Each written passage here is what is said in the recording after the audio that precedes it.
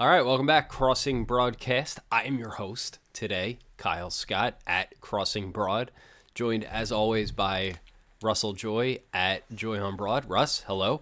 Hi, Kyle. Good morning, everybody. We are sans Adam. We don't know where he is, but first late Thursday night football game. I would imagine he's sleeping. I would imagine he was in front of cold. like 8 TVs. I do too. It's a good time to get sick. It's the transitional season months.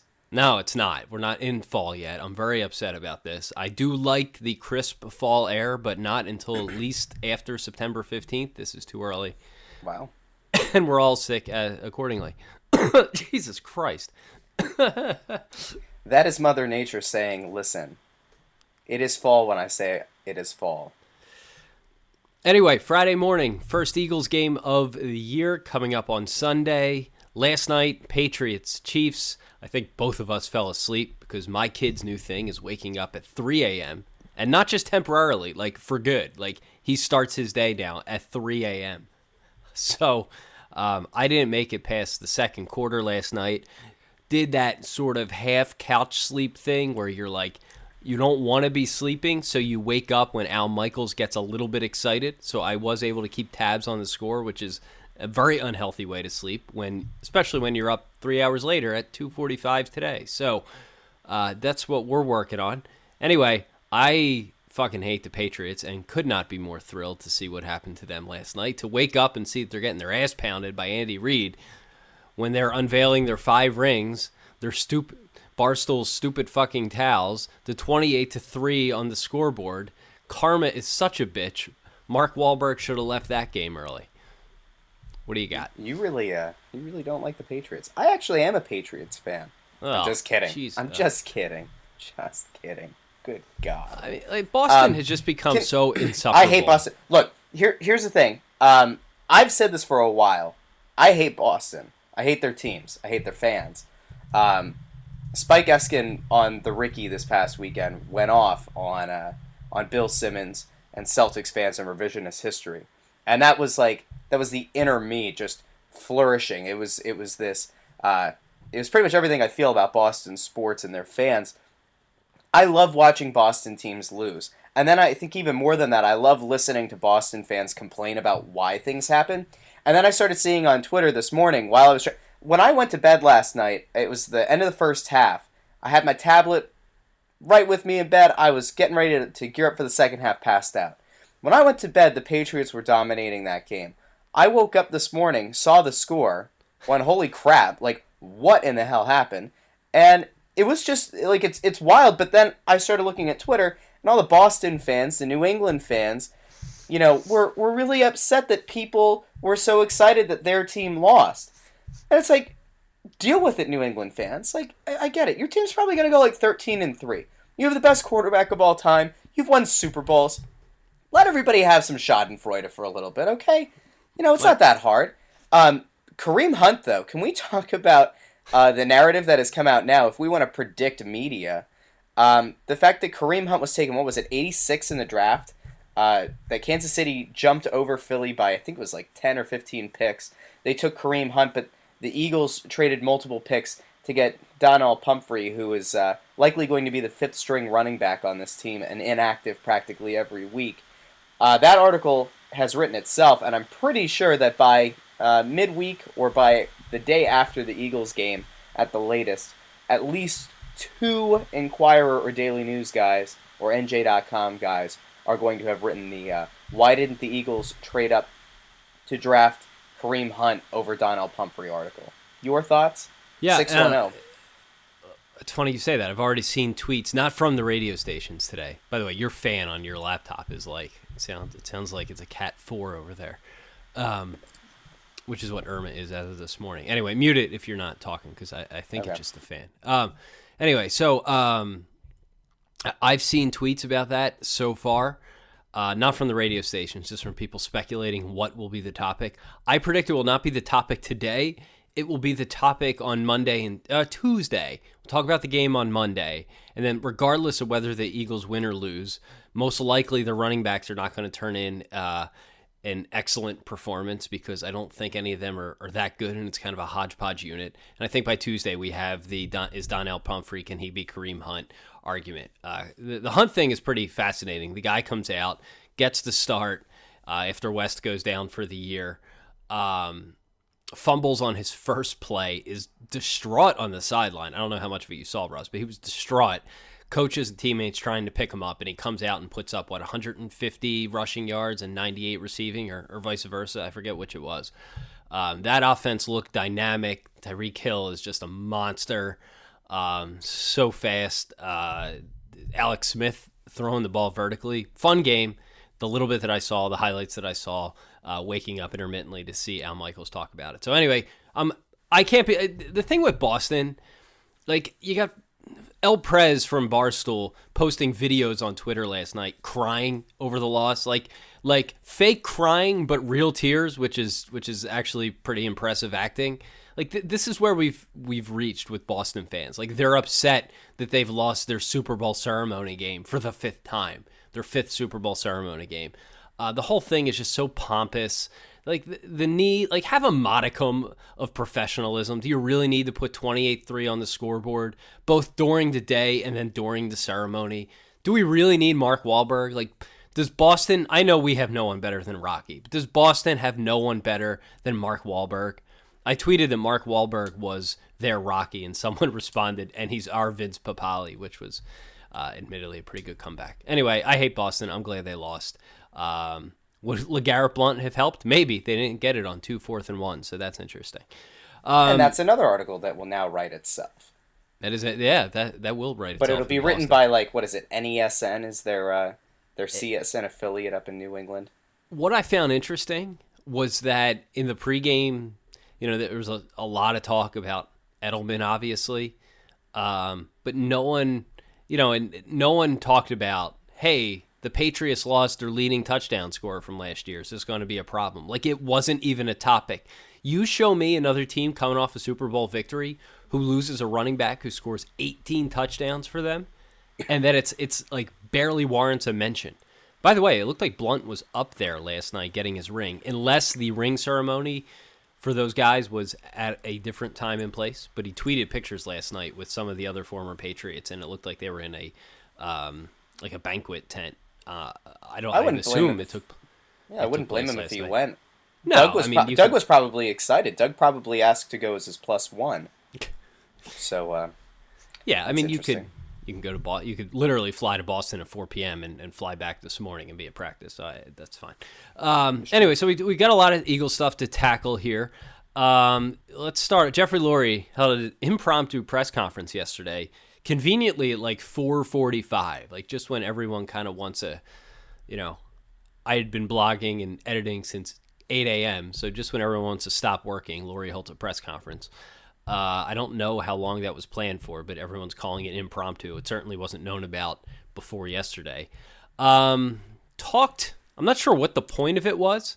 He was immediately asked about Howie and doubled down on Howie, and not just like a vote of confidence, but like a over-the-top approval of the job he's done, like in putting his stamp of endorsement, stamp of approval on the moves he's made, and preemptively calling him a outstanding GM, a brilliant mind. These aren't quotes, but this is the vibe you were getting from him. He did say he's reconstructed the team in a remarkable way. He used the phrase remarkable. I get standing by your guy, but like maybe pump the brakes when you're 7-9 last year and haven't played a game this year, and Howie doesn't have much of a track record of which to speak. I feel like this was a little over the top, and some of these sorts of comments that will come back and haunt Lurie if the Howie experiment part 2 goes south. Thoughts? Have the Eagles won a playoff game since Howie Roseman has been a GM? No, the last time the Eagles won a playoff game was in 2008. So, let's do what is now becoming a commonplace in Philadelphia sports. Let's cheer mediocrity. That seems like a good plan, Jeffrey. I don't totally get his infatuation with Roseman. We're always told that Roseman is incredible cap guru. He was the apprentice of Joe Banner. And the guy, like we've talked about this before, he's made some just purely, truly head-scratching signings for copious amounts of cash that nobody else in the entire league had ever considered giving. The Chase Daniel contract, obviously comes to mind. And he, if nothing else, like I think Howie Roseman is a guy who really, really liked. Remember back with there was like a year that they had the Madden game, but EA released a game that was just called like NFL GM, where you didn't actually get to play the game. Like now it's a mobile game, but you didn't actually get to play the games. You were just the guy who like controlled the price of popcorn and who made all the trades and then told the coach what to do. I feel like Howie is doing the real life version of that, like hence why he makes so many obscure trades when nobody else is trading. And, in fairness, a good number of his trades that he's made just have not worked out. Again, we'll come back to Pumphrey. Now, if Pumphrey ends up being a good player, then, I'll eat crow. But until that point, like there were plenty of guys it looks like were drafted, ahead of him and after him that the Eagles could have easily drafted and probably made a more immediate impact. Whatever. Lurie's infatuation with Roseman is just something I've never been able to truly understand. The only other thing I think is I'll interrupt you there because as we're talking about it, we get a question from @ToddCap and says specifically, does Jeffrey Lurie's blind loyalty to Howie Roseman bug everyone? So right in real time as we're discussing. So here's the thing, so I think I've said this before. I know some people who work at the Link. There were people who said that in the Chip Kelly days, like I think we've probably talked about this at some point. When Chip came in and eventually got full power, full reign, he had relegated Roseman to this like back corner office. He had actually taken away, at least initially, Roseman's privilege to ride on this separate elevator that you don't have to walk past the common folk on the way to their seats. And Chip had revoked that. So I think Howie had felt emasculated for a decent stretch. And once he got power back, he felt like he needed... I can imagine that while Chip was finding some success, Howie was in Lurie's ear saying, yeah, it'll work for a year, and then it's going to crumble. And if you continue to hedge like that, and it ends up coming to fruition, then your boss is going to think that you're even more brilliant than before, and now he's going to have this blind loyalism to Roseman, and it just sucks. From the perspective of having a pretty young guy as your GM, I'm always a fan of that. If you have a young head coach, the Rams do, that's fine. I think there's something to be said for that. As much as I hate Boston teams, like Brad Stevens in the NBA, having a young coach is something that you can usually get behind. But at some point when that guy hasn't brought you playoff success, hasn't built a winning roster or even a contending roster, I think plenty of pundits would put the Eagles in third place in the NFC East going into this season. I don't know why you would go and have an impromptu press conference where you're giving votes of confidence. That's my issue. Yeah, I mean, I wasn't sure I was bringing up this conversation so we could there was a sit here and bash Lurie or bash Roseman fest. Because I don't think either deserve bashing, quite honestly. He had a press conference, so what? The timing was a little bit weird and surprising more than anything.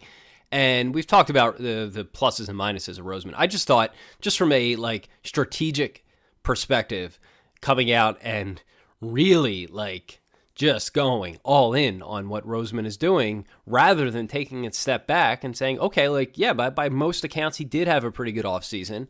I'll agree with that. I don't agree with everything he did. I think it could go woefully wrong. There's a downside. LeGarrette Blount wasn't expensive, but he could turn out to be a non-factor. Alshon Jeffrey could wind up being an expensive one-year trial. There's a lot of things. He sacrificed offensive line depth. He didn't draft a cornerback that can contribute right away. He traded Jordan Matthews. There's a lot of things that could definitely go wrong here.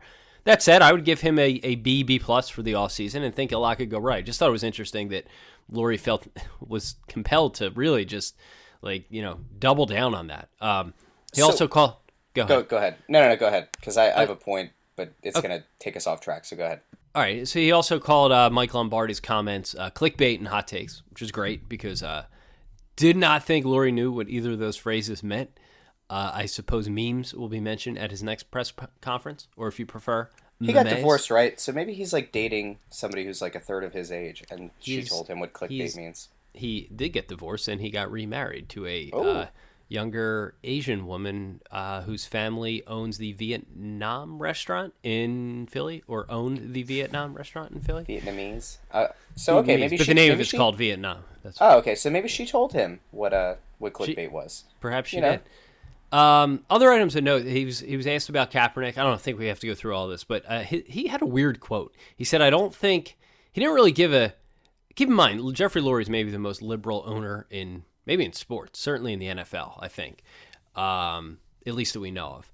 And he didn't really give much of an endorsement of Kaepernick. He said, GMs aren't conspiring against him. We don't get together and talk about players, and I believe that. I think he was being honest there. But he gave this quote. He said, quote, "I don't think anyone protesting the national anthem in and of itself is very respectful." Then he kind of paused and he said, "But I think we can sometimes misinterpret what those are."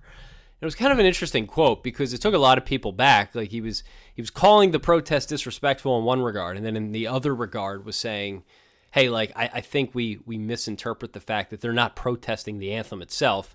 They're just using it because that happens to be the one stage they have. I know Adam's talked about this a lot before, where their helmets are off. You could see their faces. They're people. And they use that time to protest, whatever it is, the Black Lives Matter, for lack of a better term.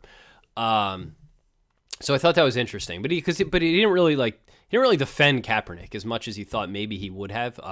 He seemed like to take somewhat of a hard line there, compared signing a player like him to signing Michael Vick. Vick was an ex-con. Kaepernick is not. And this is the most liberal owner in the league. So that was pointed out by this guy, AC Phila, on Twitter, who I think he would probably admit to being a liberal troll, certainly towards me. However, I kind of agreed with him in this one because Lurie is the most liberal guy, and even he was like keeping Kaepernick at an arm's length. So you can imagine what the reaction of most other owners towards Kaepernick. So I'm gonna tell you why I think Lurie goes out of his way to praise Howie Roseman. Jeffrey Lurie doesn't understand football. He doesn't understand football, not quite to the same degree, but in a similar way as how Ed Snyder did not understand basketball. He just owned the team. If you remember Ed Snyder, when they had hired Ed Stefanski, I think in 2007, he spoke in the highest. It gave the highest accolades to Ed, and even until he was fired, I think it was around 2011, which was I think coincided with the selling of the team to Josh Harris and his group. Snyder would always go out of his way to make it, he would always say that he wasn't totally sure of the sport, but he trusted the guys that he hired. And I think that's kind of where Lurie's at. I don't think Lurie could actually tell you what a better move would have been, say in the draft or in a trade. I don't think he has that ability. But here's the thing. He talks about, he doesn't keep that arm's length distance that Ed Snyder kept from the basketball team. Like, I don't know if Ed Snyder knew what the shot clock was in basketball. Lurie, however, is, as we've seen, has been at the Senior Bowls the last couple of years. He talked yesterday about coaches briefing him on, this was an odd exchange, briefing him on the game plan. And then they said, well, do they let you in on the game plan? He laughs, he's like, no, you don't want me involved in the game plan. And then he went on to describe what sounded exactly like coaches briefing him on the game plan. In fact, he specifically said about this upcoming week, where you have a new defensive coordinator like the Redskins have, being able to attack some of those things. And he didn't go into specifics as to what they were going to do, but like he described exactly what would be the coaches coming to him and telling him, sitting down with him and giving him the game plan before the game. I don't know, like Jerry Jones, perhaps this happens with. I don't know how many other teams in sports where you have an owner who gets this briefing, whatever you want to call it, before a game. Like, that is a weird level of involvement that he doesn't seem to think is weird, while at the same time acknowledging that it would be weird if he got the game plan, which is what he gets. Like, I don't think he's giving input here, but the fact that Doug Peterson is sitting with Jeffrey Lurie, talking to him every day and sitting with him and saying, hey, this is what we're going to attack on Sunday, like that, I don't know. I don't know how many situations that are like that, and that's concerning to me. Like especially with someone like Lurie, because like you said, he's not some football. None of these guys are like football gurus or football geniuses, but I don't even think he's shown that he's a managerial genius by any stretch. He's always got some sort of palace intrigue and guys backstabbing each other. So I don't know if, other than just being the purse strings and advancing the causes he cares about, which are good ones, the environment and stuff, like using his platform to do that, do stuff in the community, which is great. Like that's it. Let the football guys run the team. I don't need him knowing what the Eagles are doing on Sunday. I think it's just the idea of him wanting to seem like he knows what's going on, because you don't want to be labeled like Ed Snyder was as the Sixers owner. Like all right, so but you do. But you do. Is Robert Kraft? Is Bill Belichick briefing Robert Kraft on the game plan? I highly doubt if he's briefing him, but I would guess that Kraft goes to practices from time to time. I would guess that Kraft has a better idea of what's going on. I would probably put money on the fact that Arthur Blank probably is either in on some meetings or is on the practice field a bunch. I mean, Arthur Blank, I think, is the only owner I've seen outside of Jerry Jones ever walk down onto the sideline in a regular season game. He obviously did that during the Super Bowl. Did not work out. But, like, even... All right, so I'll... For comparison's sake. So Robert Kraft and Arthur Blank both own two teams that play in the same place. They both own an NFL team and an MLS team. Kraft has taken the Ed Snyder Sixers approach, where he just started a team in MLS, New England Revolution, and that's it. Like, they operate on their own. He has nothing to do with them. They just get to play at the stadium. Arthur Blank, on the other hand, when they were designing, what is it, the Mercedes Dome? Yeah, that place is awesome. The lighting in that place. I don't know if you saw the Alabama game. The lighting, it looks outside. It's awesome. Yep, it's fantastic. When Blank was working on that stadium, they were in the process of doing the MLS expansion, and he has had a real impact in like what Atlanta United has done, because they've spent a lot of money. They've used avenues that like the Union don't. Blank is a very involved owner. I would not be surprised to see a guy like him want either to be briefed or to be on the sideline himself throughout the week watching what's happening. Jeffrey Lurie, I think, needs a briefing, because I think if he stands on the sideline, he wouldn't understand what's happening. And again, he's not a football guy.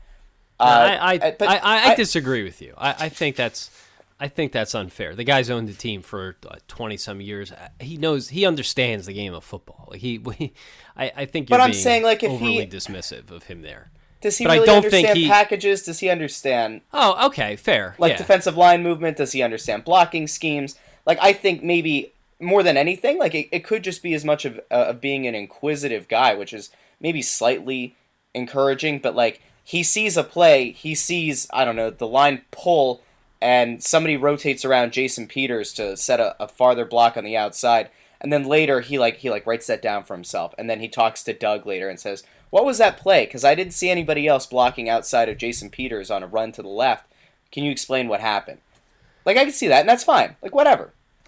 All right. Adam, when he listens to this, is going to cringe at my terminology, I'm sure. As are many other people. I apologize. The other thing he said, and this was sort of in this vein, and this is the last thing on the press conference. I didn't want to even spend this long in the press conference. Someone asked him, I didn't actually hear this, but I saw Jeff McLean and Tim McManus tweeting about it. I somehow missed it. It's somewhere in the 25-minute, 30-minute long press conference. Jeff McLean, tweet, Jeffrey Lurie said the Eagles' fourth down aggressiveness and other NFL teams is based mostly upon math, hardly instinct. Agreed. It should be. I know most teams do that, and they have cards with time and situation, and yet, maddeningly, on multiple occasions last year, and this is in the post, so we don't have to go through it, but like, you mean to tell me that Doug Peterson was using math when he decided to punt the ball to the Cowboys up 7, when he could have kicked a 53-yard field goal, when Sturgis had already made a 55-yarder early in the game that would have won the game? You mean to tell me he had an abacus somewhere that told him that punting and playing a field position game and trading 40 yards as opposed to going for what was about a 55% chance of making the kick, which would have in fact won the game, barring like a true miracle comeback, was math? You mean to tell me that going for it twice on 4th and 1 on the road against the Giants last year and not taking the points in the first half on the road was math. Like, I fail to believe that Peterson is always using math. And if he is, I don't think he's smart enough to know what to do with it or what to look at. These are decisions you have to make in about 18 seconds. So color me is believing that Laurie thinks they're using math, but also not having any confidence in Doug Peterson to actually interpret the data and make the right decision. I don't know. I don't have their data in front of me. I have heard before the idea of, instead of taking a risky long kick and then having, the other team start with great field position if you miss, versus punting it, trying to pin them back, trust your defense, have them have to punt it out at their own end zone. You probably end up with just as good field position, if not better. Like, the game was inside. I believe the roof was closed. I believe. Do you trust Caleb Sturgis on a 55-yard field goal? Yes, he made a 55-yarder that game, and it was a 53-yarder. So yes, as a matter of fact, I do. Actually, I think Sturgis is fair, perfectly adequate. I think he's a good kicker. He's a good kicker. Just fine. If it were David Akers, absolutely go for it every time. Yeah, but when it wins the game, well, we don't have to go back to the Cowboys game. When it wins the game, worse is when he explained, like, that Giants situation. He talked about feel. I feel strongly about this. I feel strongly about this.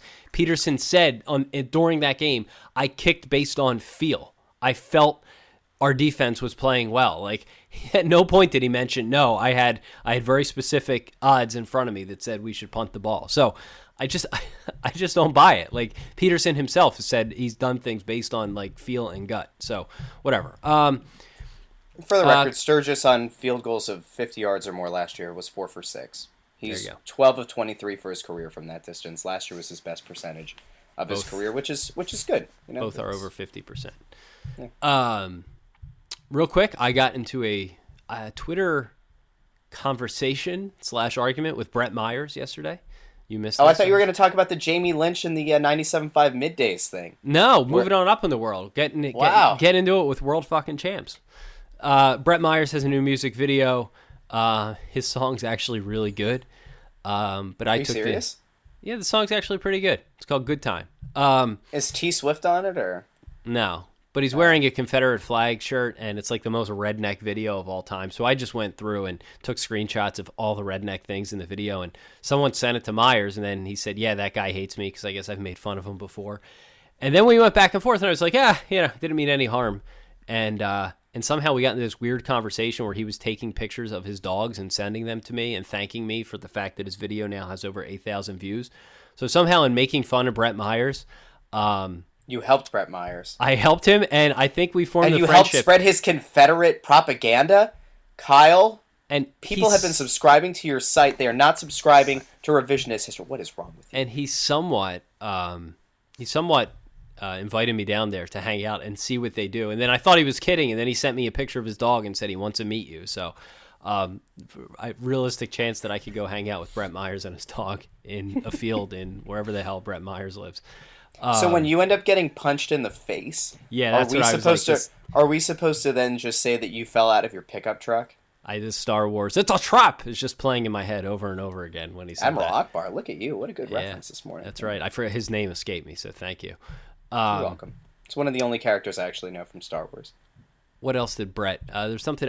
I'm kind of glad I had a more aggressive lead in there. Just put it that way. I'm kind of glad I took it out now that I knew he saw it, because the lead probably would have made him want to punch me.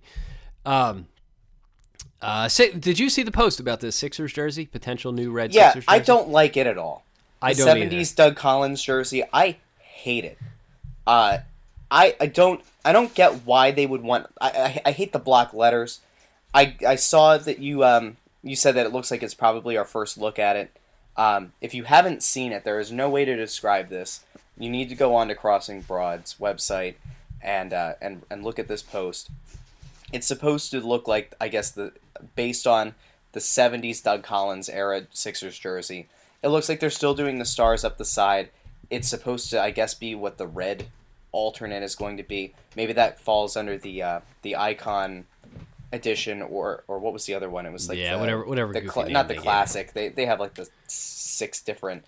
Maybe it becomes the Christmas Day game jersey, but I don't like it at all. I don't like the lettering. I think that the jerseys that they've had and the variation that Nike put on them this year, I think it's a great looking jersey. It's one of the best looking jerseys in the league. And the block lettering, the way that they have it set up as is, I think looks great. I was hoping that if they were going to go off on like some kind of a crazy tangent, that they were going to either make a play on the basketball Ben Franklin, which I knew they wouldn't, or taking the Iverson era jersey and that logo, kind of updating it, making that go red, white, and blue, but like the Iverson 76ers, have that go across the front. I thought that would look kind of cool. So I'm disappointed if that's what the design ends up being. I feel like if you're going to do that design, you need to embrace the gold. I like that design. I know it's like peak 90s, and it definitely wore out its welcome, and it's not a design that works now. But I like that. I actually like that design. I thought that was good, and it was different from what most teams were doing with teal and purple and black in the 90s. I thought it was the black and red and gold, or the black and gold Iverson era. Yeah, right? But so much of the 90s was just teams doing just boring black jerseys. The Sixers obviously did have a black jersey here, but like just boring, like turning whatever they had and making it black, or using teal and purple and like bright Saved by the Bell, the Max style fonts. I don't know. I thought that was different enough, and Pat Croce was inventive enough to. I thought that was good for its time, so I wouldn't have a problem bringing that back. The jerseys Russ is speaking about here, Conrad Burry found this. He actually does our T-shirts. He's a designer. He does a lot of stuff. He's a big NBA guy. Does some stuff, I think, for Adidas or whatever. I don't know exactly what he does in his free time, but he tweets a lot about basketball jerseys. He mocked up a couple of versions, one with this goofy Collins era font, which I just think is atrocious, and then another with a more modern font. I think both of his mock-ups are well done, but I think both of the looks would be terrible, and I hope they don't actually wear those, and I suspect they will. One other thing, how awful would that be if they end up wearing those and then Doug Collins comes out to like do the ceremonial toss of the ball of the I hate tip Doug off. Collins. He's so No, I know. I'm just himself. saying, like he shows up and he's like he pulls up wearing that jersey. He probably has his shorts on underneath. He's got the headband in his back pocket. He's going to do the hand to the ear like Iverson. Side note, if they ever do the Iverson era Sixers jersey as a throwback, does that mean that we can pull hip-hop out of his retirement in the fields? Remember hip-hop, they wrote the backstory that he met a lady bunny and they went to go live in a field. Can we get hip-hop back? Did they really write a backstory? You don't remember this? I probably do.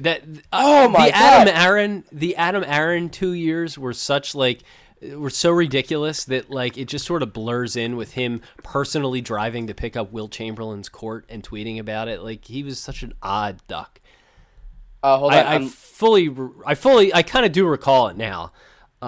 He was a weird dude. Here's the thing with Adam Aaron was that he's run resort properties and vacation properties, and now he's running AMC. He's the CEO of AMC Movies, but he's such a nerd. But like the things that work on a Disney cruise are not what work for a Philadelphia sports team, and so he went around trumpeting the fact that he's a local guy from Montgomery County and on this and that. But everything he tried to do was the sort of thing you do like for kids themed resorts, and it just didn't work, and everyone saw through his shit right away. And when they released those 3 mascots, I've never seen anything like, I make fun of everything. I've never seen a reaction so immediate and swift with people just bashing what was such comical farcical notions that they were going to put, even just for a mascot. It was so offensive and misunderstanding of the fan base. He wasn't long for this place, but I fully believe that he wrote a backstory for hip hop. Who, by the way, when Adam Aaron was running the team and they had the different potential ones, they had like Phil E. Moose, they had Ben Franklin Dog, B. Franklin Dog, yeah. And what was the other one? It was Ben Franklin, wasn't? Yeah, there was wasn't also one of them supposed to be Franklin. Like yeah. Ben Franklin. Which one were you a fan of? If you had to pick one. Oh, the Moose. You gotta go with the I liked Philly Moose too. You gotta go with the Moose. Yeah. I still think they should. Like, I don't get Franklin. I guess Franklin's good for the kids, but you know what's better for Can't kids? do a moose. A moose. It's ridiculous. A moose. No, it's ridiculous. A moose would be incredible. Can you imagine Joel Embiid? Embiid would go dressed as the moose. Like, inevitably, when he doesn't play in a back-to-back, you would say, wow, Philly Moose really has some interesting dance moves today. Wow, all the women in the arena are attracted to Philly Moose. I wonder why. And then he takes the head off, and it's Joel Embiid, and you go, oh, that's why. I'm pretty sure the Moose is so infamous at this point that I feel like they could bring it back and it would be embraced just because it's so infamous. By the way, Doug Collins, this is like totally out of left field. I could have done with those years of him sitting waxing poetic about what a great teacher he was at press conferences, which is nauseating to me. Like, I've never seen someone flog their own hog as much as Collins did without having like any immediate on-court success behind him to back it up. Guys, I'm telling you, I was never booed as a player. I was never booed once as a player. But I'm not here to point blame, and then goes on to blame his team. Goes on to blame literally everybody else but himself and talk about how great he is. Yep. Do you have time to talk about Zach Ertz? I have let's say 30 seconds. I didn't get to read the article on the site, so I think you should go solo for a bit and talk about it.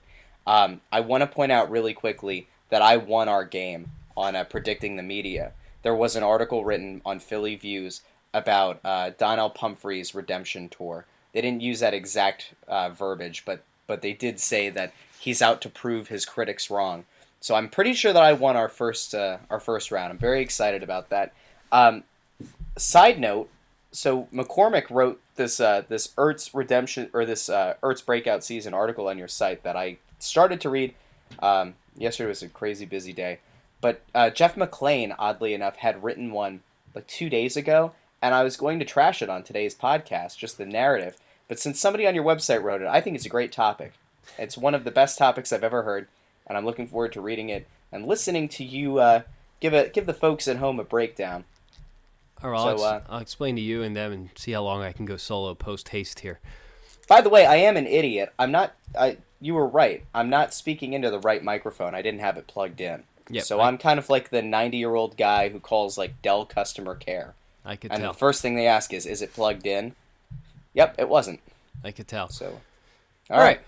It was good talking to you. Oh, by the way, prediction for this weekend? Score? Oh, yeah, right. I'm going to go Eagles 30, Redskins 24. Wow. I'm looking for what the line is. Isn't it like a 6-point spread or something like that? Or no, it was a 1 point. Yesterday, the Redskins, I think, were a 1 point favorite. So you're going to go with a 6-point Eagles win. Oh, I thought that shifted.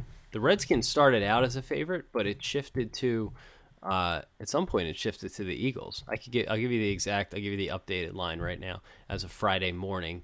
Line started, it opened as -2.5 for the Redskins, and it's now -1 for the Eagles. That is a huge shift in the Eagles' direction, with 56% of the money coming in on the Eagles. Birds all day with that line movement. Yeah. I mean, you go from being a dog to a favorite on the road with most of the money on your side. Someone knows something that you don't. I think it's going to be 13-10 Redskins. Ooh, God. Yeah. 13-10 Redskins, well, no, it's going to be offensive incompetence because I don't think the Eagles are going to be able, or incontinence, I guess. I don't think the Eagles are going to be able to get much of a running game going. I think Peters or Johnson, somebody is going to have to come out for a bunch of plays. Peters always gets hurt. I like Jason Peters. He's been a great player, but I get really tired of he's got both of his ankles are wrapped up, and now all of a sudden he's got to go off for like a series or two. I don't know if they're going to get the run game going. I think Alshon Jeffrey is going to be double teamed. I think he'll be okay. Torrey Smith is probably going to drop a long pass. We'll see Nelson Aguilar at some point. He'll drop the ball. I just don't think that they're going to be able to finish. I hope I'm wrong. And again, I have it as a low scoring because I think the Eagles defense is going to be really good. I think they're going to be crashing in on Cousins with just ferocity. I expect Fletcher Cox to have a big game. I expect defensive line disruption. I think a linebacker might have an interception. Somebody's going to get beat deep. I think Terrell Pryor will go for the only touchdown for the Redskins. I hope I'm wrong. I hope the Eagles win like 30 to 24 like you want. But I don't see this being what good old JR would call a slobber knocker. Fair enough. So, anyway, I hope I'm wrong. And if I am, please take me to task on Twitter. @JoyOnBroad. Much love. Talk to you Monday. All right, Russ is out. I will fly solo for a few minutes here for as long as I possibly can. A couple of things. We talked about the Ertz thing. The gist of Jim McCormick wrote a piece for the site. Hopefully you read it. I think it's one of the best, if not the best piece we've had since the relaunch. Jim's covered fantasy for ESPN.com for over 10 years, both football and basketball, mostly football. He wrote 12,000 words this week. He writes the player blurbs for ESPN Fantasy. So guy knows his stuff. This week he focused for us specifically on Ertz and talked about why this will actually be his breakout year. Rather than, as Russ said, it just being narrative street, he actually pulled some numbers to back up the claim. He is not the only one on this bus. It's not just Eagles fans on this bus. The fantasy and data community at large is on the Ertz bus, and the reason is there's some numbers working in his favor. And without going too detailed here, basically he's caught he catches like 25% of his end zone targets over the last few years, which is well below the league average. Carson Wentz converted last year below the league average at his end zone throws. He threw a lot to his tight ends, but only half of those, a little more than half of those throws went to Ertz last year. So all statistical regression points in Ertz's favor. He should be getting a larger share of those tight end targets like he did at the end of last year. He developed a rapport with Wentz. Wentz should convert a higher number of his touchdown end zone targets, and as should Ertz. Therefore, if anything, he should score more touchdowns just by regressing to the statistical mean. The other thing Jim did was he pulled a list of comparable seasons for guys with Ertz's measurables at similar points in their careers with similar prior production. And it basically, all of those examples slot him as a top 5 caliber tight end this year. So he's not going to become the next Rob Gronkowski, but I think if we're the real narrative is that Ertz only plays at the end of the year. And what is the reason for that? Only plays well at the end of the year. And I think the reason for that is he's played with 3 or 4 different quarterbacks now. 2 or 3 different head coaches. I can't remember if he was here for Reed's last year. So he hasn't had a lot of continuity. Hasn't had a chance to develop a rapport with any one quarterback. He started to do that with Wentz last year, and this is, I guess, the first year where he's going to have consistency at the position year over year. Take away the fact that you got rid of the other guy in the middle, Jordan Matthews, your main slot guy, and Ertz is going to get the targets in the middle of the field. It's that simple.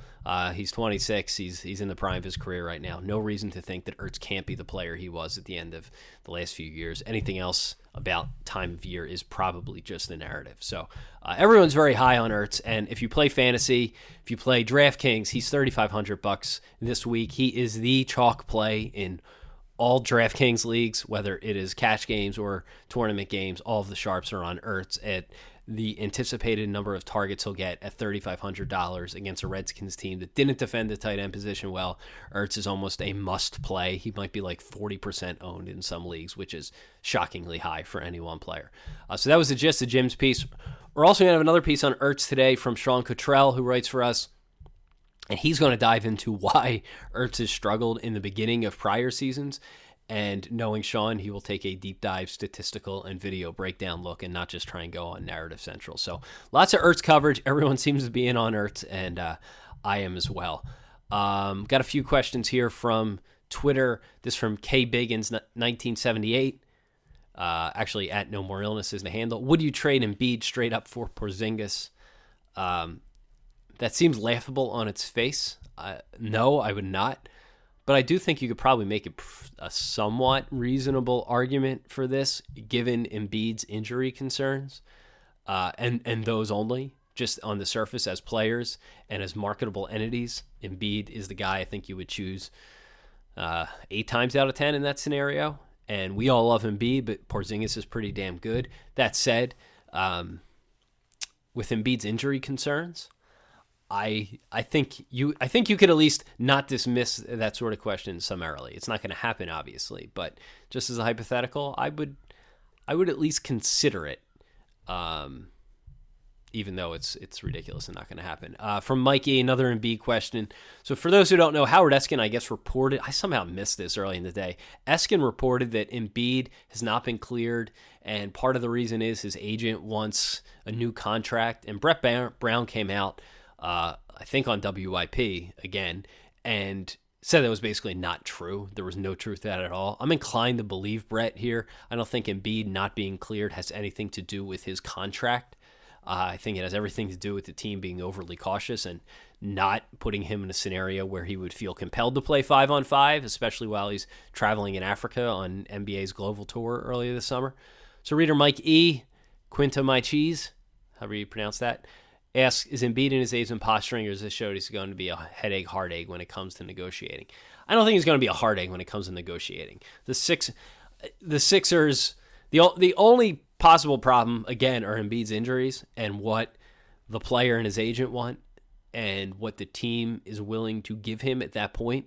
I think we're going to come to the point sooner rather than later where the Sixers will just have to put their money where their mouth is and say, all right, if Embiid is the guy we're going to market around and sell tickets around and build our team around, then we're going to have to pay him like that, even though there's a higher risk with him than most any other player in terms of performance. And I would suspect that Embiid gets something less than he would get if he wasn't so darn injury prone, but still gets a fairly substantial, somewhat risky contract just on the sheer fact that he could be a generational talent. And you don't want to make those players unhappy, and you also have to see Embiid's side of it, that he needs some long-term security, given the fact that his career earnings potential is so high. So I think this probably gets done at some point sooner rather than later. And I don't think Embiid's going to be a headache about it. That said, the people around him are pretty overly zealous. They have tried to claim, I guess, trademarking the process, which is something, a concept that Embiid really didn't invent, is a little bit over the top. He just sort of co-opted a fan chant, and his legal team or his agents and his publicist. I've gotten emails from his publicist before about a video that was on the site a few years ago. Barstool had actually first posted the video. I know his agents or a lawyer representing him and his agent have reached out to some sites selling quote-unquote The Process shirts because he's filed for a trademark for it, which is a little bit over the top and atypical, especially when it comes to players. Players Association, teams, and leagues are more antsy about that stuff than individual players. When guys have, again, career earnings potential in the hundreds of millions, dealing with individual T-shirt vendors, and I'm not including me here because I did not get a letter, who are making single-digit thousands on a given shirt, is not worth the time and effort. So Embiid does have a little bit of a smart and aggressive business team around him. So if there are any contract issues or heartache or headache, how this guy put it, it's not stemming from Embiid. It might be stemming from his agent and the people around him. But I don't think Embiid will ever be an issue in that regard. Simmons, who knows? Just the way he's kind of been managed throughout his early life.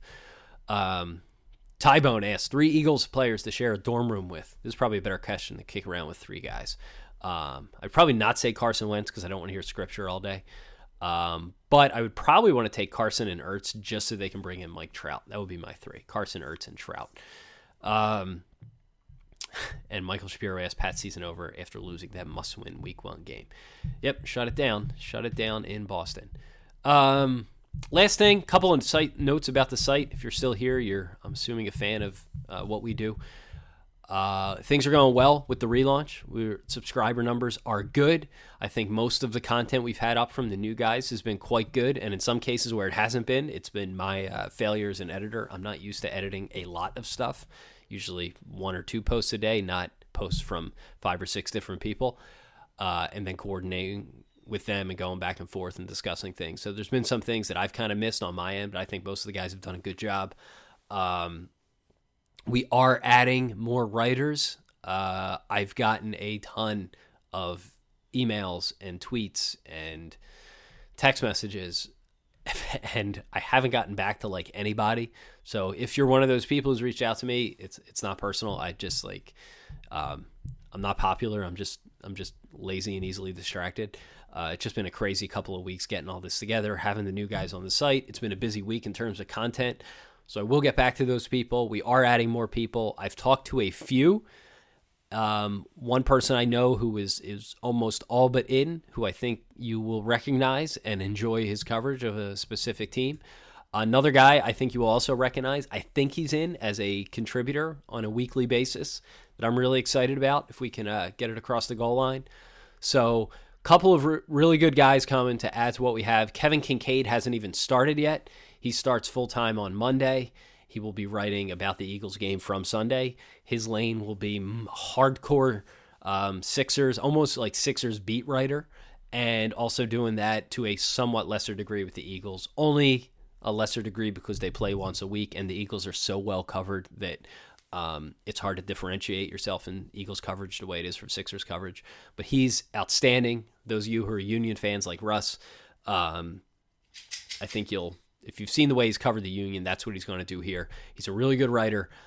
He has his own personality in his writing. He's not like necessarily my style. He doesn't write in my style, but he has personality, opinion. He's a good writer. He's a good journalist. He's had some really good stories with the Union. I know he's working on a couple of really good stories already, like actual quote-unquote journalism stories, but also not in a way that is dry. I think you guys are really going to like him, and I think he's going to kick ass with Sixers coverage. So a lot of good stuff coming up for the site. If you haven't subscribed, you can now subscribe with PayPal. It takes like 2 seconds.